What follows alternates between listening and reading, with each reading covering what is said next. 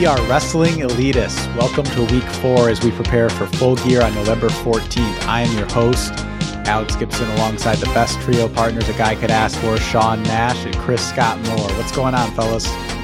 Hello. Hey, buddy. Nice to see your faces again. I think this week has been a really good week in wrestling. I think 2 weeks ago we were kind of complaining that it was a little bit slow. But there was a lot to really like this week, and we're actually going to kind of change up the format this week with something that's a little bit darker. So typically the format would be we discuss our match of the week, segment of the week, news item of the week, cringe of the week, and then what we're anticipating moving forward. But this week, I think we all had the same news item of the week. We think it's the biggest news item, kind of across the board. So we wanted to kind of start with that and address it. And that would be the Jon Moxley situation. So he announced last week, or he had Tony Khan announce that he had checked himself into an inpatient facility for alcohol dependency, and he's going to be taking away some time away from the ring, and then pulled out of the Eliminator tournament, which he was then replaced by Miro.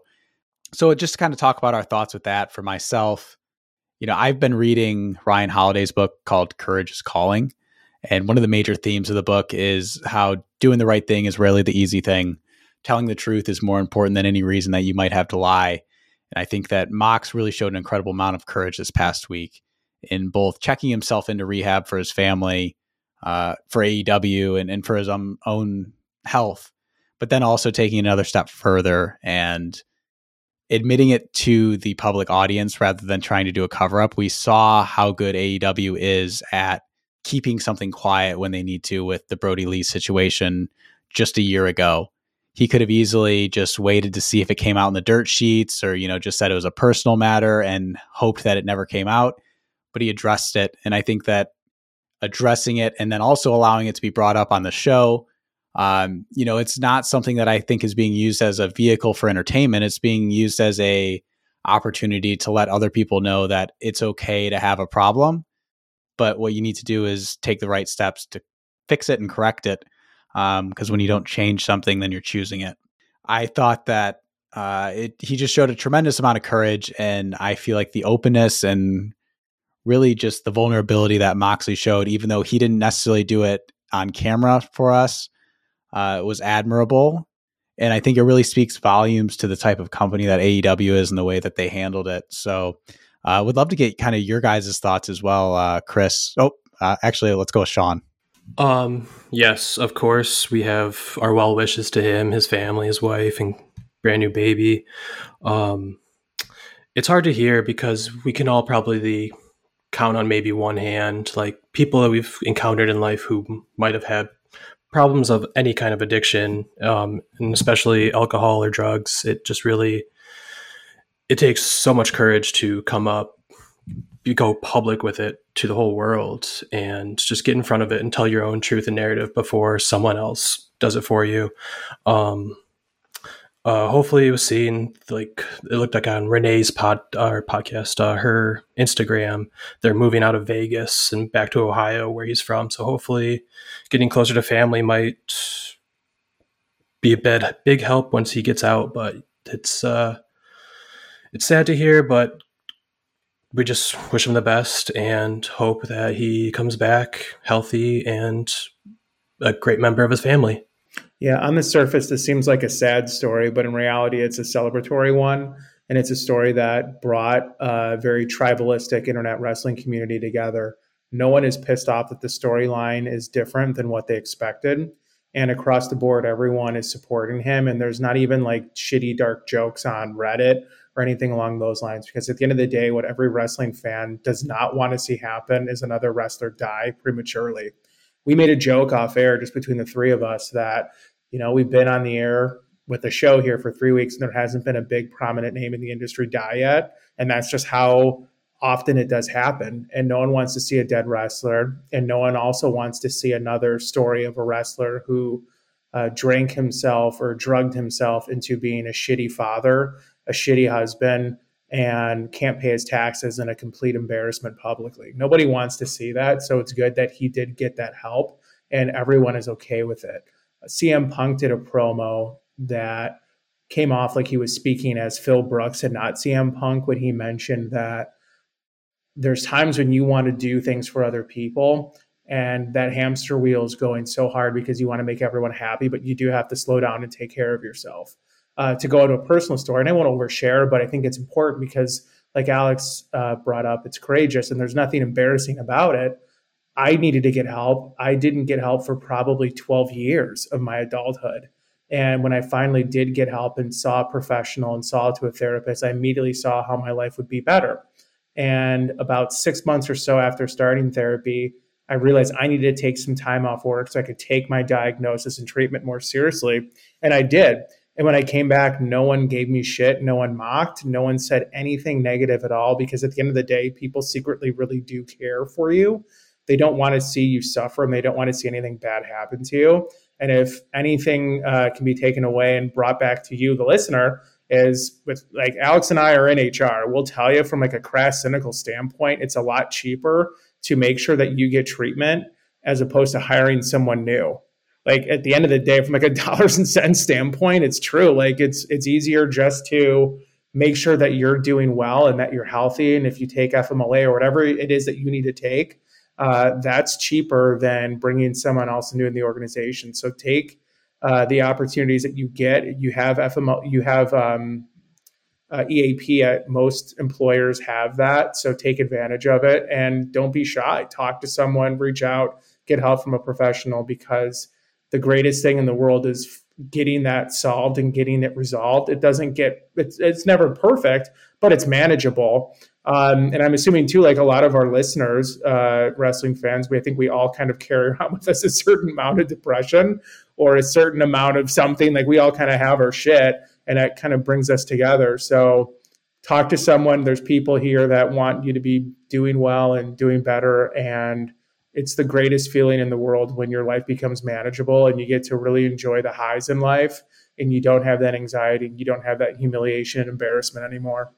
I would like to just to add on to that real quick as well, in terms of getting help, just plug the way that I've used therapy over the last few years, which is a site called openpath.org.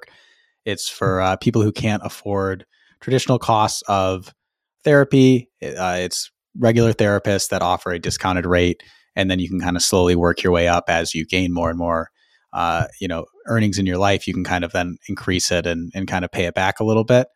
Super helpful for me. And I know that a lot of people, it's daunting the price that they see. So I just want to shout them out as well, because I absolutely love going to my therapist. I never would have came across him without OpenPath. So I know that was kind of a heavy start to this. On a lighter note. Yeah. But, before we go into our match of the week stuff, just to kind of check off on like other areas that, we want to talk about that we normally would at the beginning of a show. Just want to remind everybody to check out our website. Speaking of mocks, Chris just finished up, and I don't think it's been posted yet, but it should be probably in the next day or so. His review of Mox versus Omega at the first Full Gear back in 2019, which was in the lights out unsanctioned match. It's super interesting to hear, Chris is somebody who doesn't always love hardcore matches. I think Sean and I are equally as uncomfortable at them at sometimes. Definitely. So I think it's a really interesting article, and it's fair in its criticisms and also in, kind of the triumphs that were in the match. So definitely look out for that. I also have another article that should be coming out in the next day or so, that it's been sent to be published. So that'll be touching on just kind of how great of a time it is to be a fan. It's something that we kind of talked about in the first episode, really, but I think it just kind of expands on that. And then we've got more and more coming. One last note on Mox. We all bought his book. Chris, I think, already finished it. Overachiever. I've read the inside cover. I was busy this weekend. I'm a slow reader. We will be doing a review of some sort. I don't know if it'll be an article review or if it'll be a podcast review. Most likely a podcast.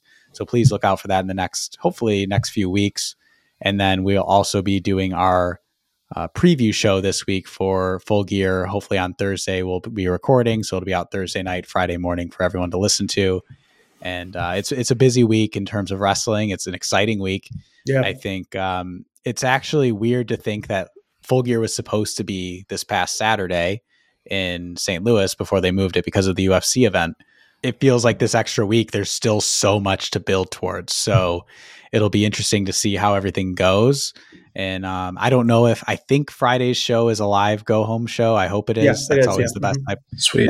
That's kind of the exciting thing about Rampage as you go into a go home show is that it's live. So lots to look forward to. But just kind of looking back on this past week, I would love to get into our match of the week. And Chris, why don't you start us off letting us know what you thought was the winner of that? Yeah, so my favorite match of the week was FTR versus Aerostar, and I'm going to say Kalisto because I forgot his fucking name, and I feel terrible about it, but whatever. Samurai Del Sol. Samurai Del Sol, yeah. Fantastic match. I really enjoyed how those two meshed together. I thought initially that the luchadors they were going to wrestle would be MJF and Shawn Spears under like another silly gimmick hood. But this was a good bout. I love the high spots. I'm not the biggest luchador wrestling fan myself. It's not my personal favorite just because of the cooperation spots in there.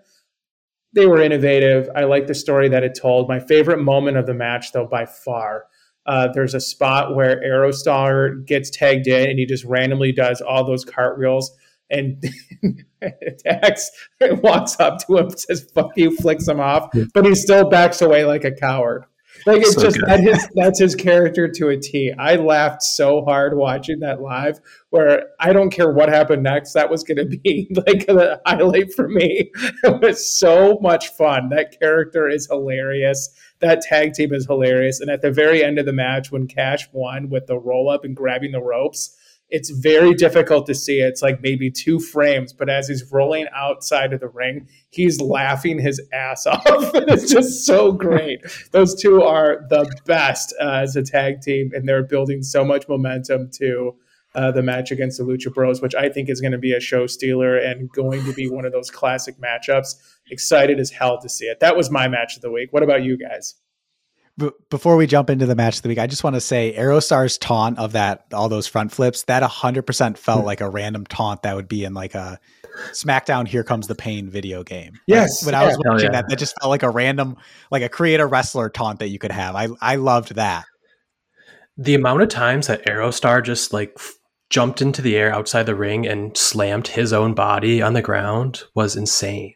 Like he just has zero pain in his body or like a great pain prescription because that man just was throwing himself everywhere. But to go into my match of the week, I had to go with a match that they also got involved in. FTR. It was Cody versus Andrade. It was another great match by Andrade. I gave it 3 stars. We kind of have been going back and forth with every week. Cody just kind of did something on the show that we're not really happy with, cringy worthy. This, at least he just kind of stayed in the ring and wrestled and nothing really came out of his mouth. I think that was something that was pretty interesting to it before was Malachi Black's comments of there was more than one blade in Caesar's back. And it made me wonder, where's this going to come from? And then at the end of the match, we kind of see this little hesitation of Arn to pull out that Glock and hit Tully with it. And I'm wondering, is that where it's going to be? Or, I mean, Rome was a whole town, so there could be the whole Nightmare Factory, his wife. I'm interested to see if that's building from that. Are we going to see the whole AEW locker room go against their EVP or whatever his title is? And throughout the match, both of them really showed off their second generation lineage with throwing in those Dusty Rhodes punches and the roll-ups and Ric Flair's figure 4. Just great seeing Andrade using his soon-to-be father-in-law's move. And of course, he's always using 3 Amigos, but I loved it. And for a Cody match, that's not really saying something. Thankfully, Andrade took the first pin. We'll see when Cody gets his makeup. What about you, Alex? So I was in the same boat as you. I really enjoyed that Andrade versus Cody match. We mentioned at the beginning that there was a really good week of wrestling. There wasn't any 4-star matches for me. This was a 3-star match. Chris's match, the FTR versus Samurai Del Sol and Aerostar, that was a 3-star match for me as well. but they were really good quality. They were just good quality television matches, good quality 3-star matches. 3 stars is to make another HR reference. Like when you're doing a performance review, everyone thinks that 3 is bad because it doesn't sound that good, but you're like 3 means you're doing your job. And that's what everyone was doing this week.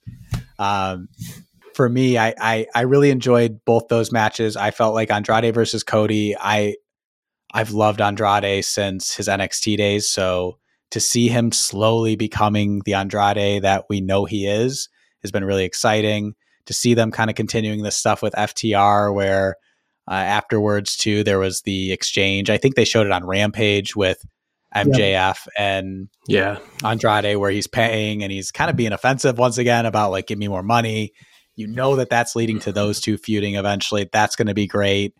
That 3 Amigos spot where the third Amigo was him doing like a turnbuckle, like suplex was brutal. It was great. Just a real good match, an enjoyable Cody match. It was definitely, there's always manager interference of some sort in a Cody match, but it didn't feel overbooked in that sense, which it seems like it has been most of the time with him lately. So no complaints from me when it comes to that match. Just to kind of touch back on the FTR, them just being great. I cannot get enough of them. If they were in every segment at this point, I'd be okay with that. Yeah, so, I love watching them in any segment they could possibly be in. They always steal the show, and they're complimentary while stealing the show. They're not looking for the spotlight. They're just adding an interesting color and flavor to everything that they do. It's incredible to think about back in their NXT days, even when we enjoyed them back then when they kind of first debuted. I think they were called like the Mechanics or something like that. Yeah. I didn't even know I didn't know whose name was what. Like there was no separation. They don't look alike, but I was like, which one's this one? Which one's the other one? And even when they were on the main roster, I really barely knew. But in AEW, they're just 2 separate stars that are really good together. I never want to see them break up. I don't think they ever would, but I love them. They're really, really hitting their stride. And you see all these guys that bet on themselves when they leave, a comfortable job. They're asking to be let go. And AEW has just given so many guys a chance to truly do that. Brody, FTR, we're kind of starting to see it with Andrade. Malachi Black with all his promos have been great. Miro. It's just been one after another, these guys who bet on themselves, and it looks like they won out. Moving on to our moment of the week. We actually, once again, I used the word last week and I'm going to say it again. Synergy. All 3 of us. Same page for our moment of the week. Yeah. So we all had the Punk and Kingston promo from Rampage this week. I wanted to choose some other things just because I loved so many things that happened, but I thought that you guys should rightfully yell at me and mock me if I chose some of the other things that I was thinking of, such as the Miro promo or just kind of him, taking over Moxley's spot. But going into that Punk and Kingston promo, we all knew, and we kind of talked about it last week as well, we all knew that Punk versus MJF would be a great promo battle. We kind of knew that Kingston and Punk would be a great promo battle, but we didn't really think about it because we were so focused on him getting MJF eventually. But they were so good. Eddie Kingston to me is, every time he cuts a promo, I feel like he's being legitimate. I don't ever feel like he's playing a character. That is Eddie Kingston. It's the cliche of your character is you turned up to an 11. That's exactly who he is. Punk did a great job, kind of right before the scuffle with him saying, "Oh, hey, do me a favor. After I beat you up, take another 7 years off." That was such a good way to provoke him to getting into the fight.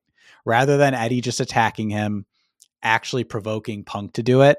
There's a little bit of a blurring of lines to me, even with how mean Punk was in that promo of Eddie's not necessarily the heel in this. I mean, he's a little bit of the delusional person that's, the world's conspiring against me. So there definitely is some heelish aspects to him, but Punk was being mean to him as well. So this is a really interesting feud because it's almost like 2 tweeners and I don't know who to root for. I think Punk comes out on top, but I almost want Eddie to because I love Eddie so much. Yeah, physiology, just the way that they were standing across the ring.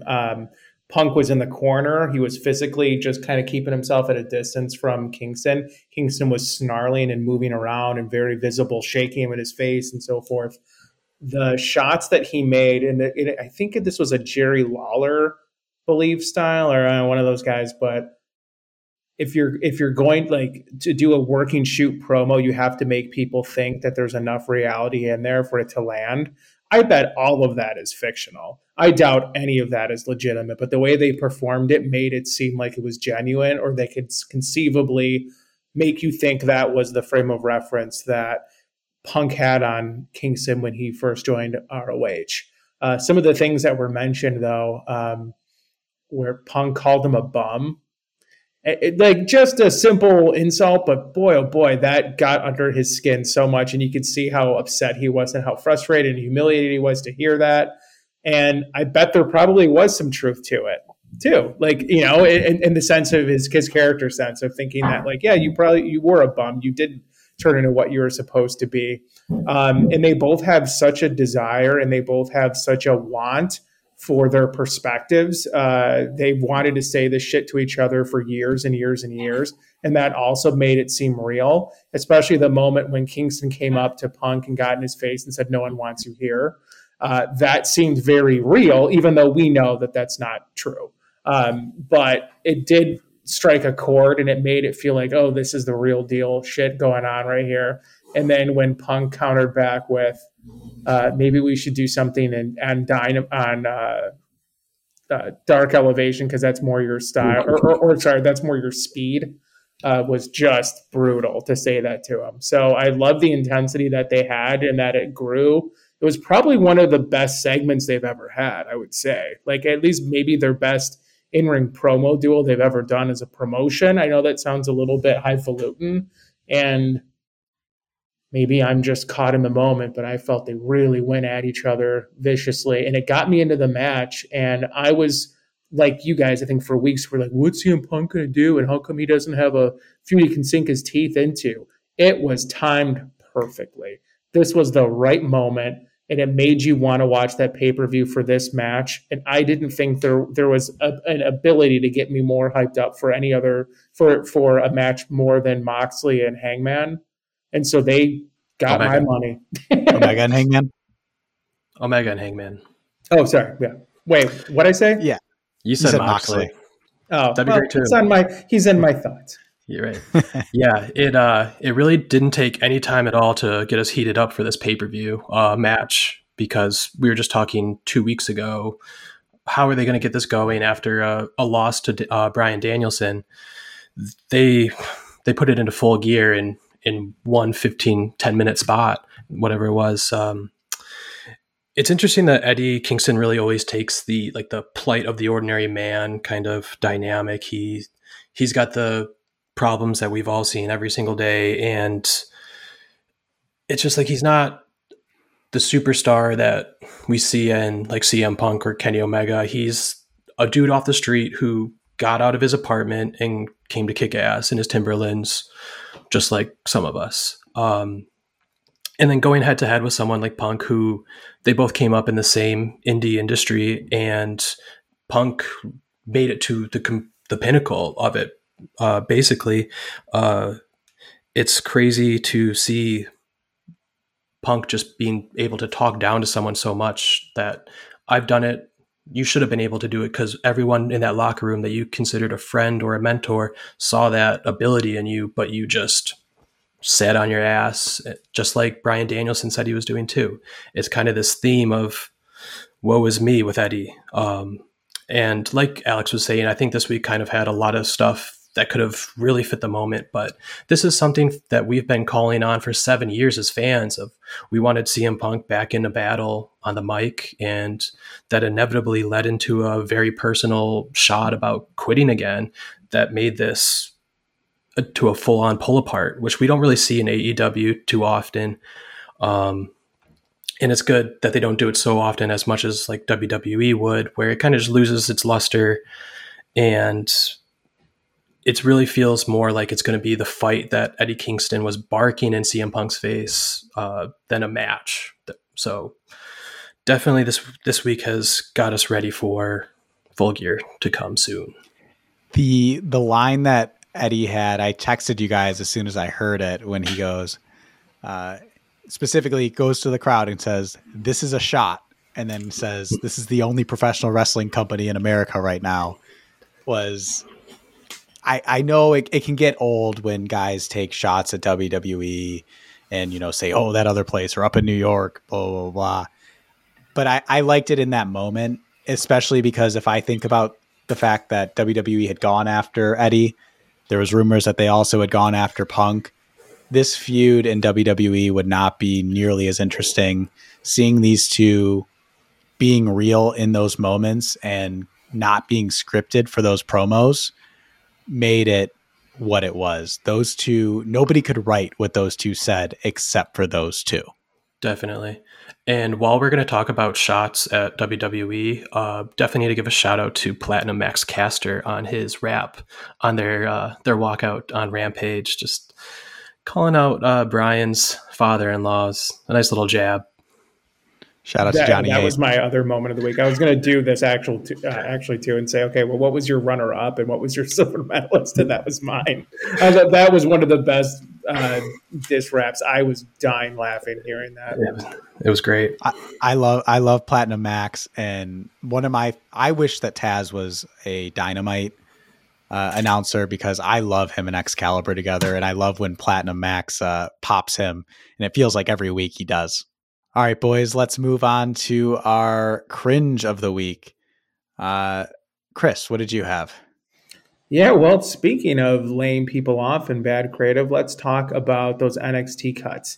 And the frame of reference that I have is, I guess what's frustrating for me as a fan, like, no one wants to see these people lose their jobs. And there's a cynic in me that knows that those cuts came out after they did their Q3 report, and the numbers perhaps weren't as what they wanted them to look like. So they got some people off the books to make their stock and company seem more valuable. Shouldn't have hired all those people in the first place. That's step one. But the other thing of it is, too, if these performers can't get over, it seems to me that there's a thought that their creative is so amazing that they should have been able to get what they were given creatively over. And that's the part that I just think is frustrating and sad. It'd be one thing if we were in the, Attitude Era, where everything is firing on all cylinders and every idea that comes out of creative is really innovative and it's engaging and it's interesting. And they're talking in the ring like Punk and Kingston did, where it's authentic, it's gripping, it's real. But that's not the quality of creative that they have right now. So to say that these people can't get it over is insulting, and it's probably creating a real sense of loss in them, because it would be very, very difficult to get cut when it's like, well, you gave me chicken shit. How can I make chicken salad out of that? For Keith Lee to be called Bearcat Lee is so silly, and just his whole persona and whole run got screwed up. I know he got sick. I know he had medical stuff going on, but nevertheless, that's a guy you store and you reheat and you work on, and you make him into someone who can be a dynamic presence against a Brock Lesnar, because they had a moment together in the Rumble a few years ago where people could conceivably buy into them. Karrion Kross, I was never a huge fan of him. Not that I disliked or liked him or had any thinking of him at all, but when you make him job to Jeff Hardy and you put him in Demolition's old gear, of course people aren't going to be into him. And you're acting like that shit was really good, and he was supposed to get that over and come off like a star, and he just can't.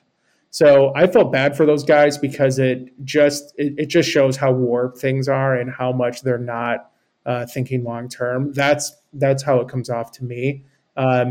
We're in a spot now where there's enough folks to start like another promotion.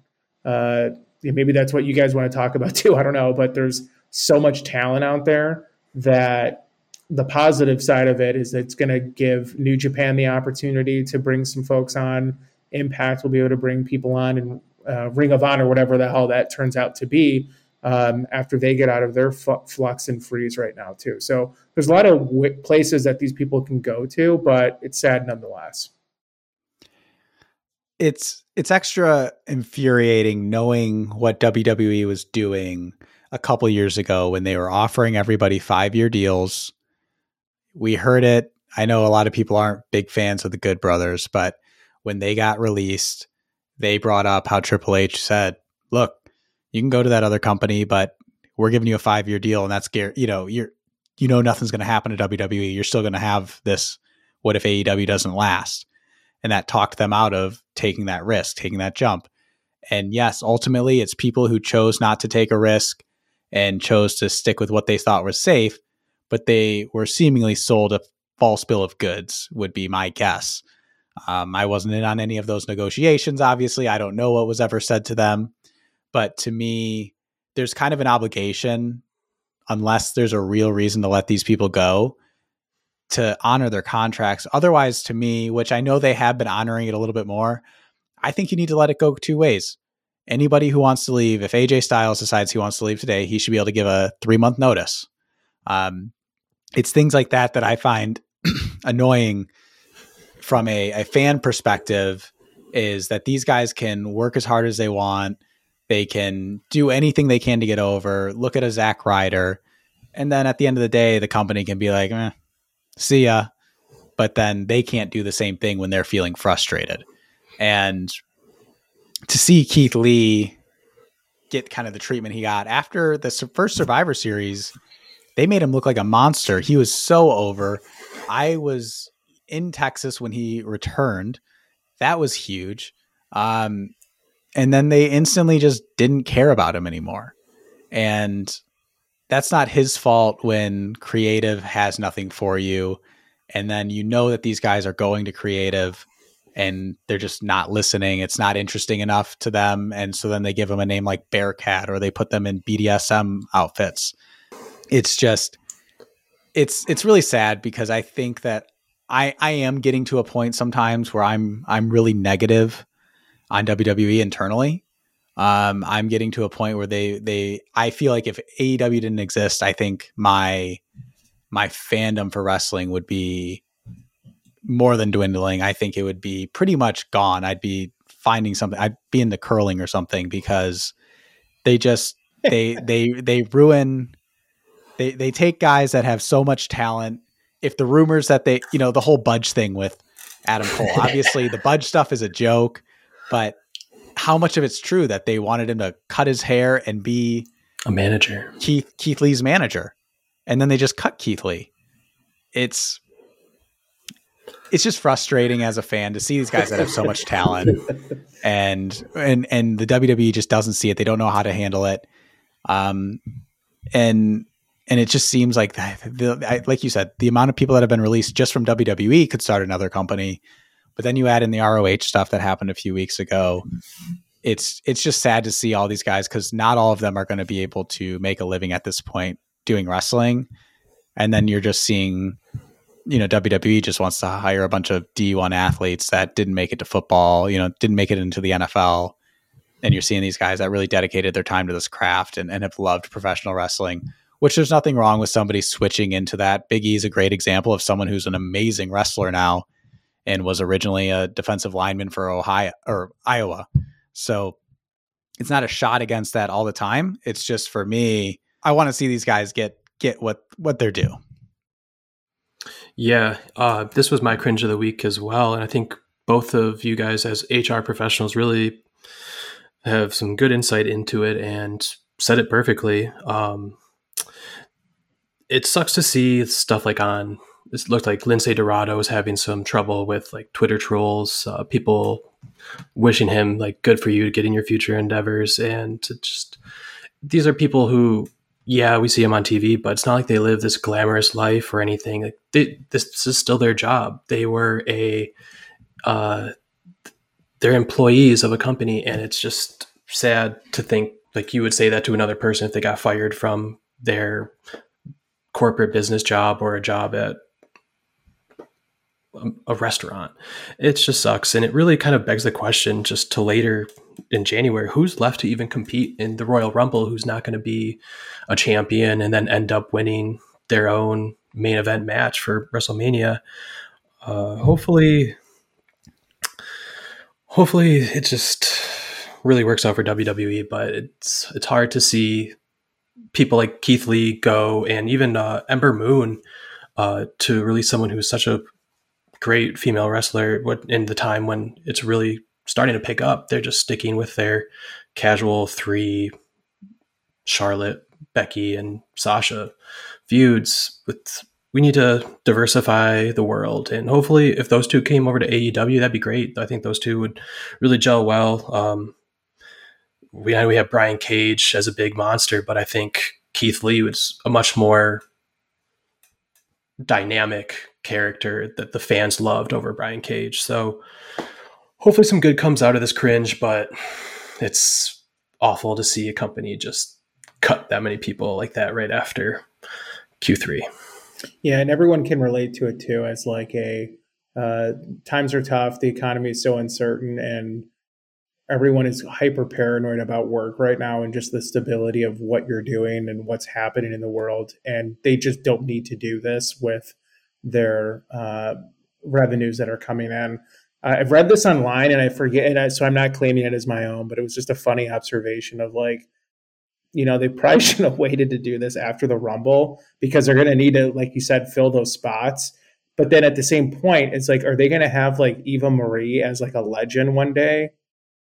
Or just like it's so weird. Like, I don't know. I don't want to imagine that. What's that? I don't want to imagine that timeline where Eva Marie is a legend. That's the worst timeline. Because of what they've done with their roster, Kelly was a legend. Yeah. Like, what the fuck? I'm sure she's a lovely lady in real life, but no fucking way. Medusa, Kelly. Which one is not like that? Again, I'm sure she's a lovely, lovely person, so don't be offended if you never listen to this, Kelly. But Keith Lee is universally adored, I think, by anyone of any community, and like he's such a demographic, like he fits any demographic, and like especially with WWE wanting to be more diverse, it's even more mind-boggling right now. Like, again, not to be crass and cynical, but just like that is a person that is going to be captivated for every background. Why would you want to get rid of someone like that? Yeah. It just boggles the mind that you couldn't figure out what to do with him, and you didn't see something in him when everyone goes, I want to be like that guy. That guy's fucking cool.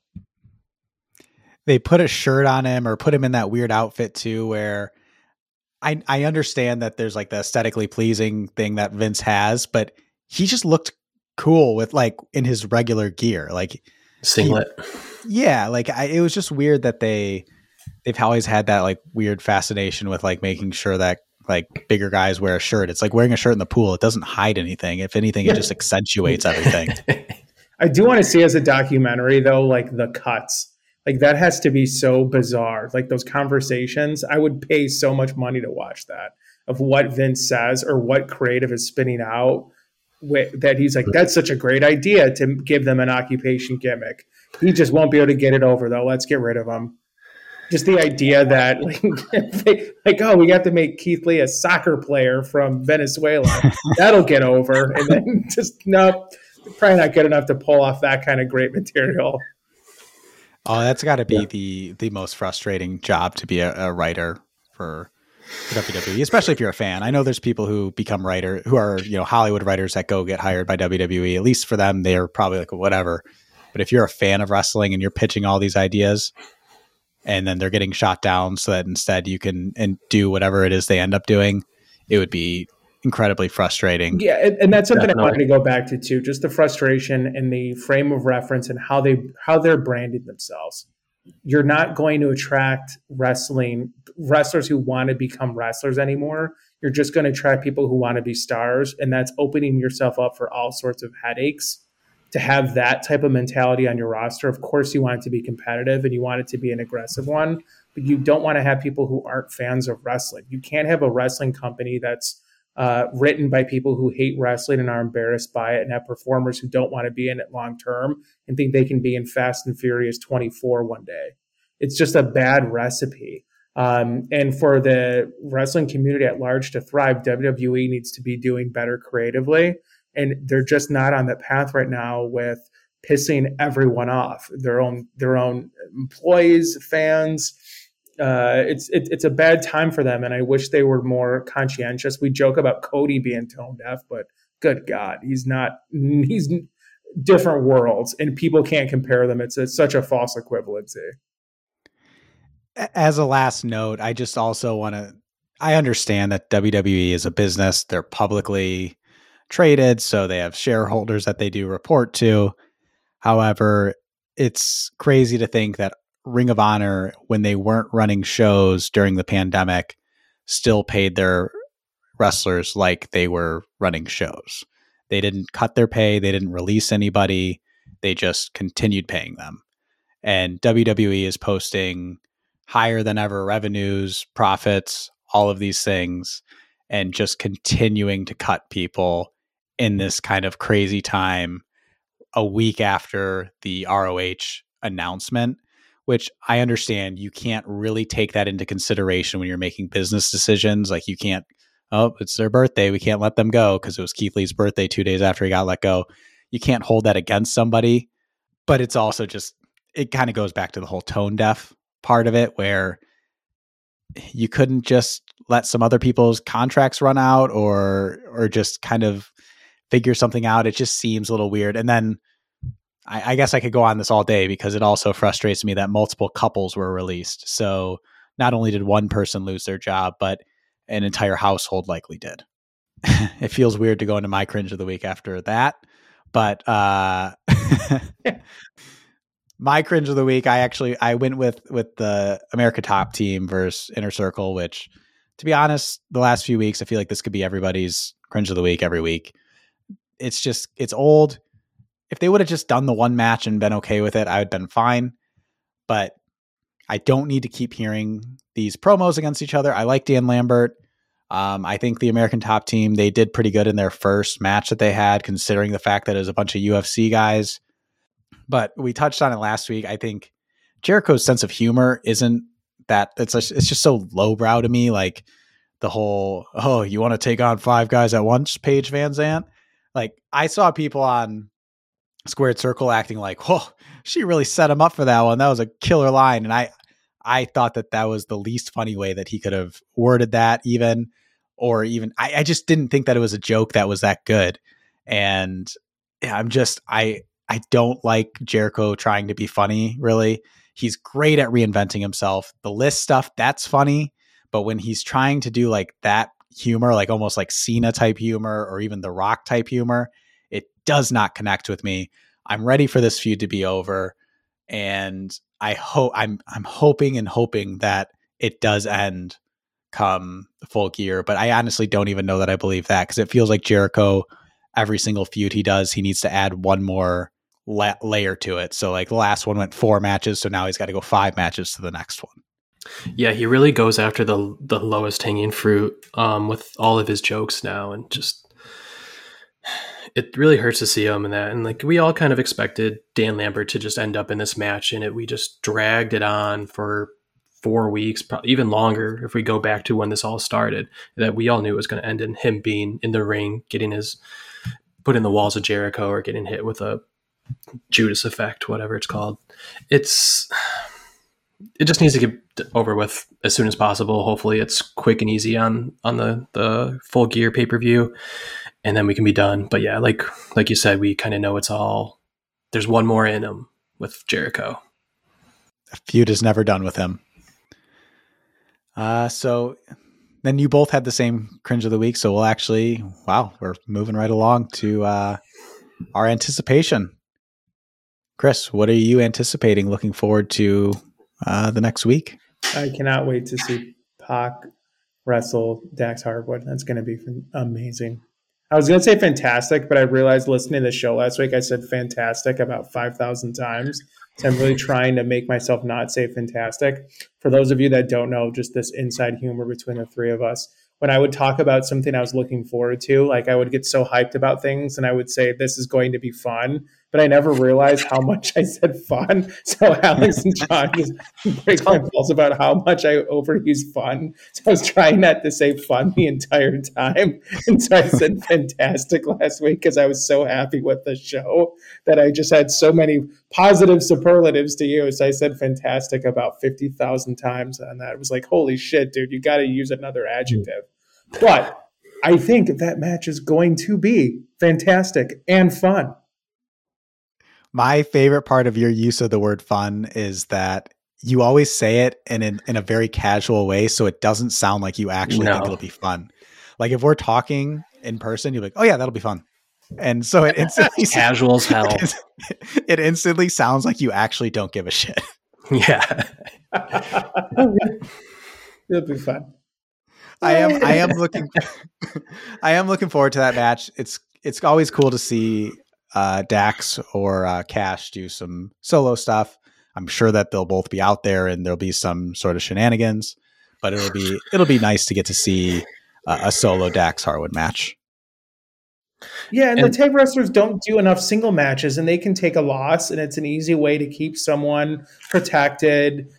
Everyone's so self-conscious about 50-50 booking and protecting wrestlers and so forth like that. But this is a great way for him to look good, get some shine, but to take the loss and make Pac look great.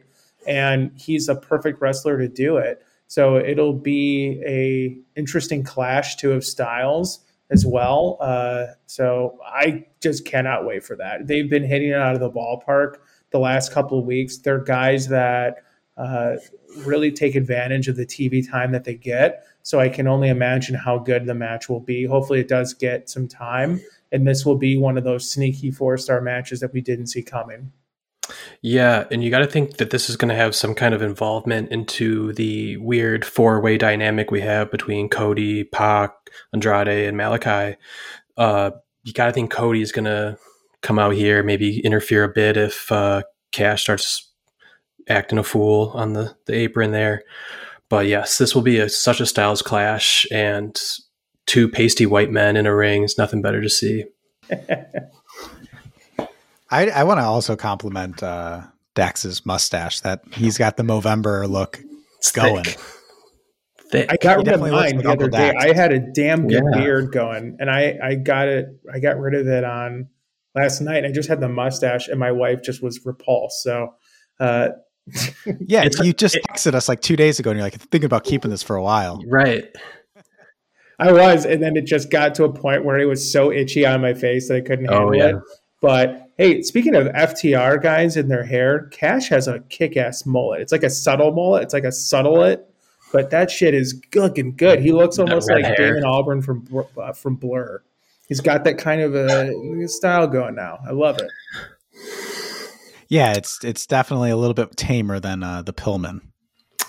Yeah, that was wild and loose like he was. Sean, what is it that what has your blood flowing?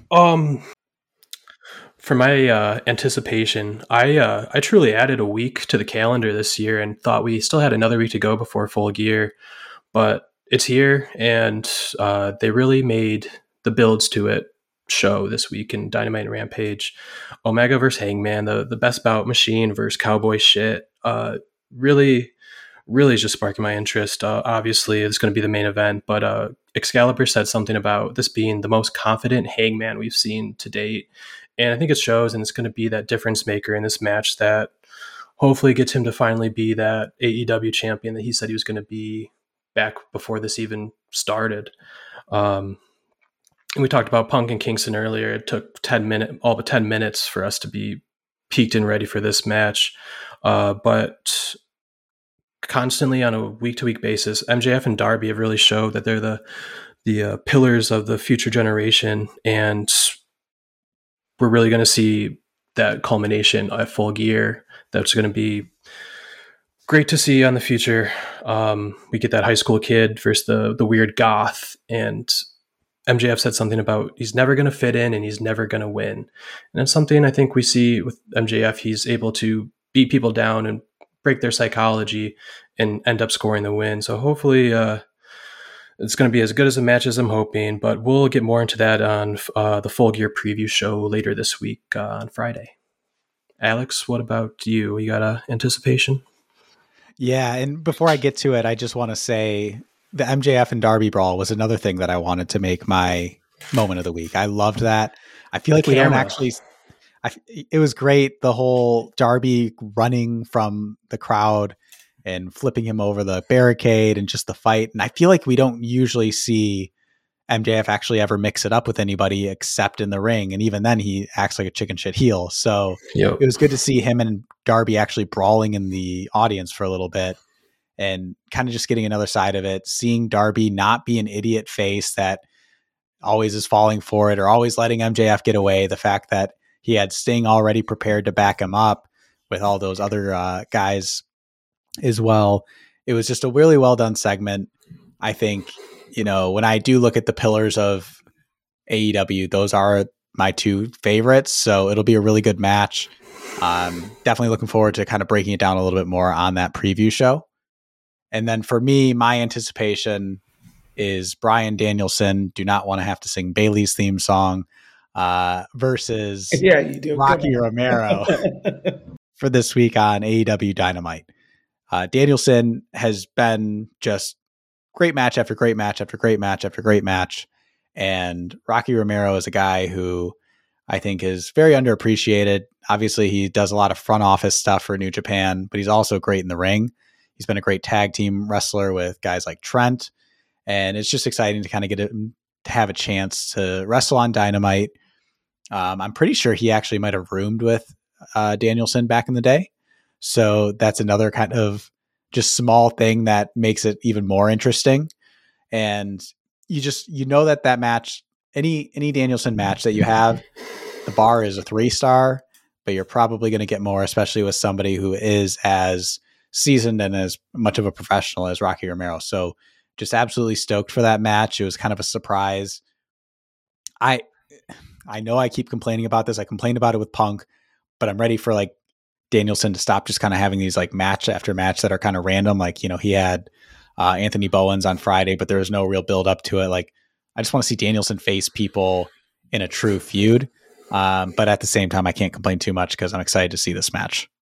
Yeah, it's definitely really easy to be anticipation for any kind of Bryan Danielson match when he puts on 4-star after 4-star with us. And him and Rocky are definitely someone who will be able to mesh well in the ring. And I think he's going to be able to really work him over pretty well with some submissions in the match. And that'll be a great little Kickstarter till we get to that Miro match later. Yeah, and I'm assuming that he'll probably end up winning the tournament. And so they're padding his resume with wins just so he can maybe be seen as more of a viable number one contender. I don't know. But just to give him more victories makes sense psychologically with just the setup of the promotion of having someone win X amount before they get granted a title match. Now, granted, winning the tournament should give you that opportunity right there. But I do like that he's facing so many different guys. Yeah, maybe they're overdoing it and he's wrestling a little bit too much. But at the same point, he's not going to get as over on the mic as he is in the ring, probably. So it makes sense for him to just be wrestling different guys in different shapes and different styles and doing a good job of making everyone look credible, even though he's rebuilding his legacy here. And we had talked about at the beginning, your match of the week being that FTR and Aerostar and Samurai Del Sol. It's funny to see Danielson refuses to do the yes chant with anything, but Samurai Del Sol is throwing up the lucha chant yes. as much as he can. Working that hard. He's getting tired. He's getting his shit in, brother. Yeah. Gotta work my goddamn gimmick. Gotta live the gimmick. Well, that wraps us up. I'm really excited for this week. I think Wednesday is going to be great. Friday is going to be great. And Saturday is going to be even better than both of those, with Full Gear actually being here. A little sad that we didn't get the nod here in Detroit and it went to Minnesota for that for this show, but hopefully we'll get that soon. I know they've got to do a pay-per-view here soon. I mean, it's something. It's been a goddamn year. Come on. Yeah, and it's a great wrestling town, and hopefully they'll see that soon. But overall, I think we've got another card that just kind of is sneaky, really, really good. Obviously, we've talked about being excited about it, but at the same time, it's just all of a sudden really built up these last 2 weeks. We're like, oh my gosh, this is going to be really, really good. So I agree. And I think this is a show on paper that's like all time fantastic. Yes. Yeah, and them being able to follow up All Out with a very strong card, because there's not going to be another Adam Cole debuts and then Bryan Danielson immediately debuts right after. Might there be a Bray Wyatt or something? Sure, but there's no way that they can make that more exciting, in my opinion, than the end of All Out. Yeah. There's nothing that this card needs to have a surprise. This just we need to see match after match, and each one is going to speak for itself about why this is the greatest wrestling promotion out there currently. Yeah, not a single match in the card I'm not looking forward to. I'm even looking forward to the Inner Circle match just because I want to see those MMA guys wrestle. Like, I just want to see what happens with them. And I like the ending of Dan Lambert getting the shit kicked out of him. So I'm looking forward to it. There's not a single match that I don't think is going to be pretty damn good. So it'll be a fun build. And something I was thinking of too the other day is like, I wonder how many people impulse buy versus people who do plan to buy a pay-per-view 3 weeks in advance, because we can complain about the storylines being like, well, they didn't really do enough for Punk, or like, what are they doing with him? And I even thought this at times, the build to Hangman and Kenny wasn't as emotional as their earlier feuds. But at the same point, like, if you know you're going to buy it, what does it matter? Or conversely, like, most people will buy it Saturday morning or Saturday at 5:00 before it starts. So it's like, I don't know. Do they need to go so heavy 4 weeks in advance? And is that just to satisfy fans like me that remember in the 90s announcing the pay-per-view card with Mean Gene in the gimmick center? So who knows? Like, what makes people buy and when? But it is such a great lineup of matches. There's not a single match on there that looks like shit or is going to be embarrassing to watch or is just on there as filler. Yeah, it hasn't been a question. We've mentioned it before. There hasn't been a single pay-per-view that they've had where I've even thought, do I want to buy this? It's an automatic every time. Even the first pandemic one, I knew that we wanted to buy it. So no regrets. You always know you're going to get your money's worth. So definitely look out for our Full Gear preview. As you could tell, we're excited about it. And I think we're gonna have some really good conversation around all of the matches. So please check us out. That should be out on Friday morning. And then, as I said earlier, please make sure that you're checking out our website for all the articles coming out. We've got our weekly star ratings. We've got articles from Chris and myself that we mentioned earlier coming out. Some other things that I'm working on in terms of future articles would be stuff around Brody Lee as we come up on his 1 year anniversary of his passing and kind of that tribute show. That was the best tribute show I've ever seen. I also want to do some stuff about comedy in wrestling. I think that there's some great touches to it here in AEW and then even on the indies and just kind of talking about people like Colt Cabana who have really brought that to the forefront, and then some other match reviews. So definitely keep your eye out on all of that. Please make sure you rate, review, and subscribe to us wherever you get your podcasts. Please share this podcast with your friends. We're having a really fun time doing this, and hopefully it gets more and more, gets more and more traction for us, and we're able to do even more shows. But we're definitely going to be adding this Full Gear preview after the pay-per-view. We'll also be doing our kind of reaction. I think that'll be next week's episode. We'll just mostly be focusing on the reaction to the pay-per-view. And then, we've also got those ideas around book reviews and other things like that. So definitely keep an eye out. Tell a friend to tell a friend. And I think it's time to hit the music. Hit the music.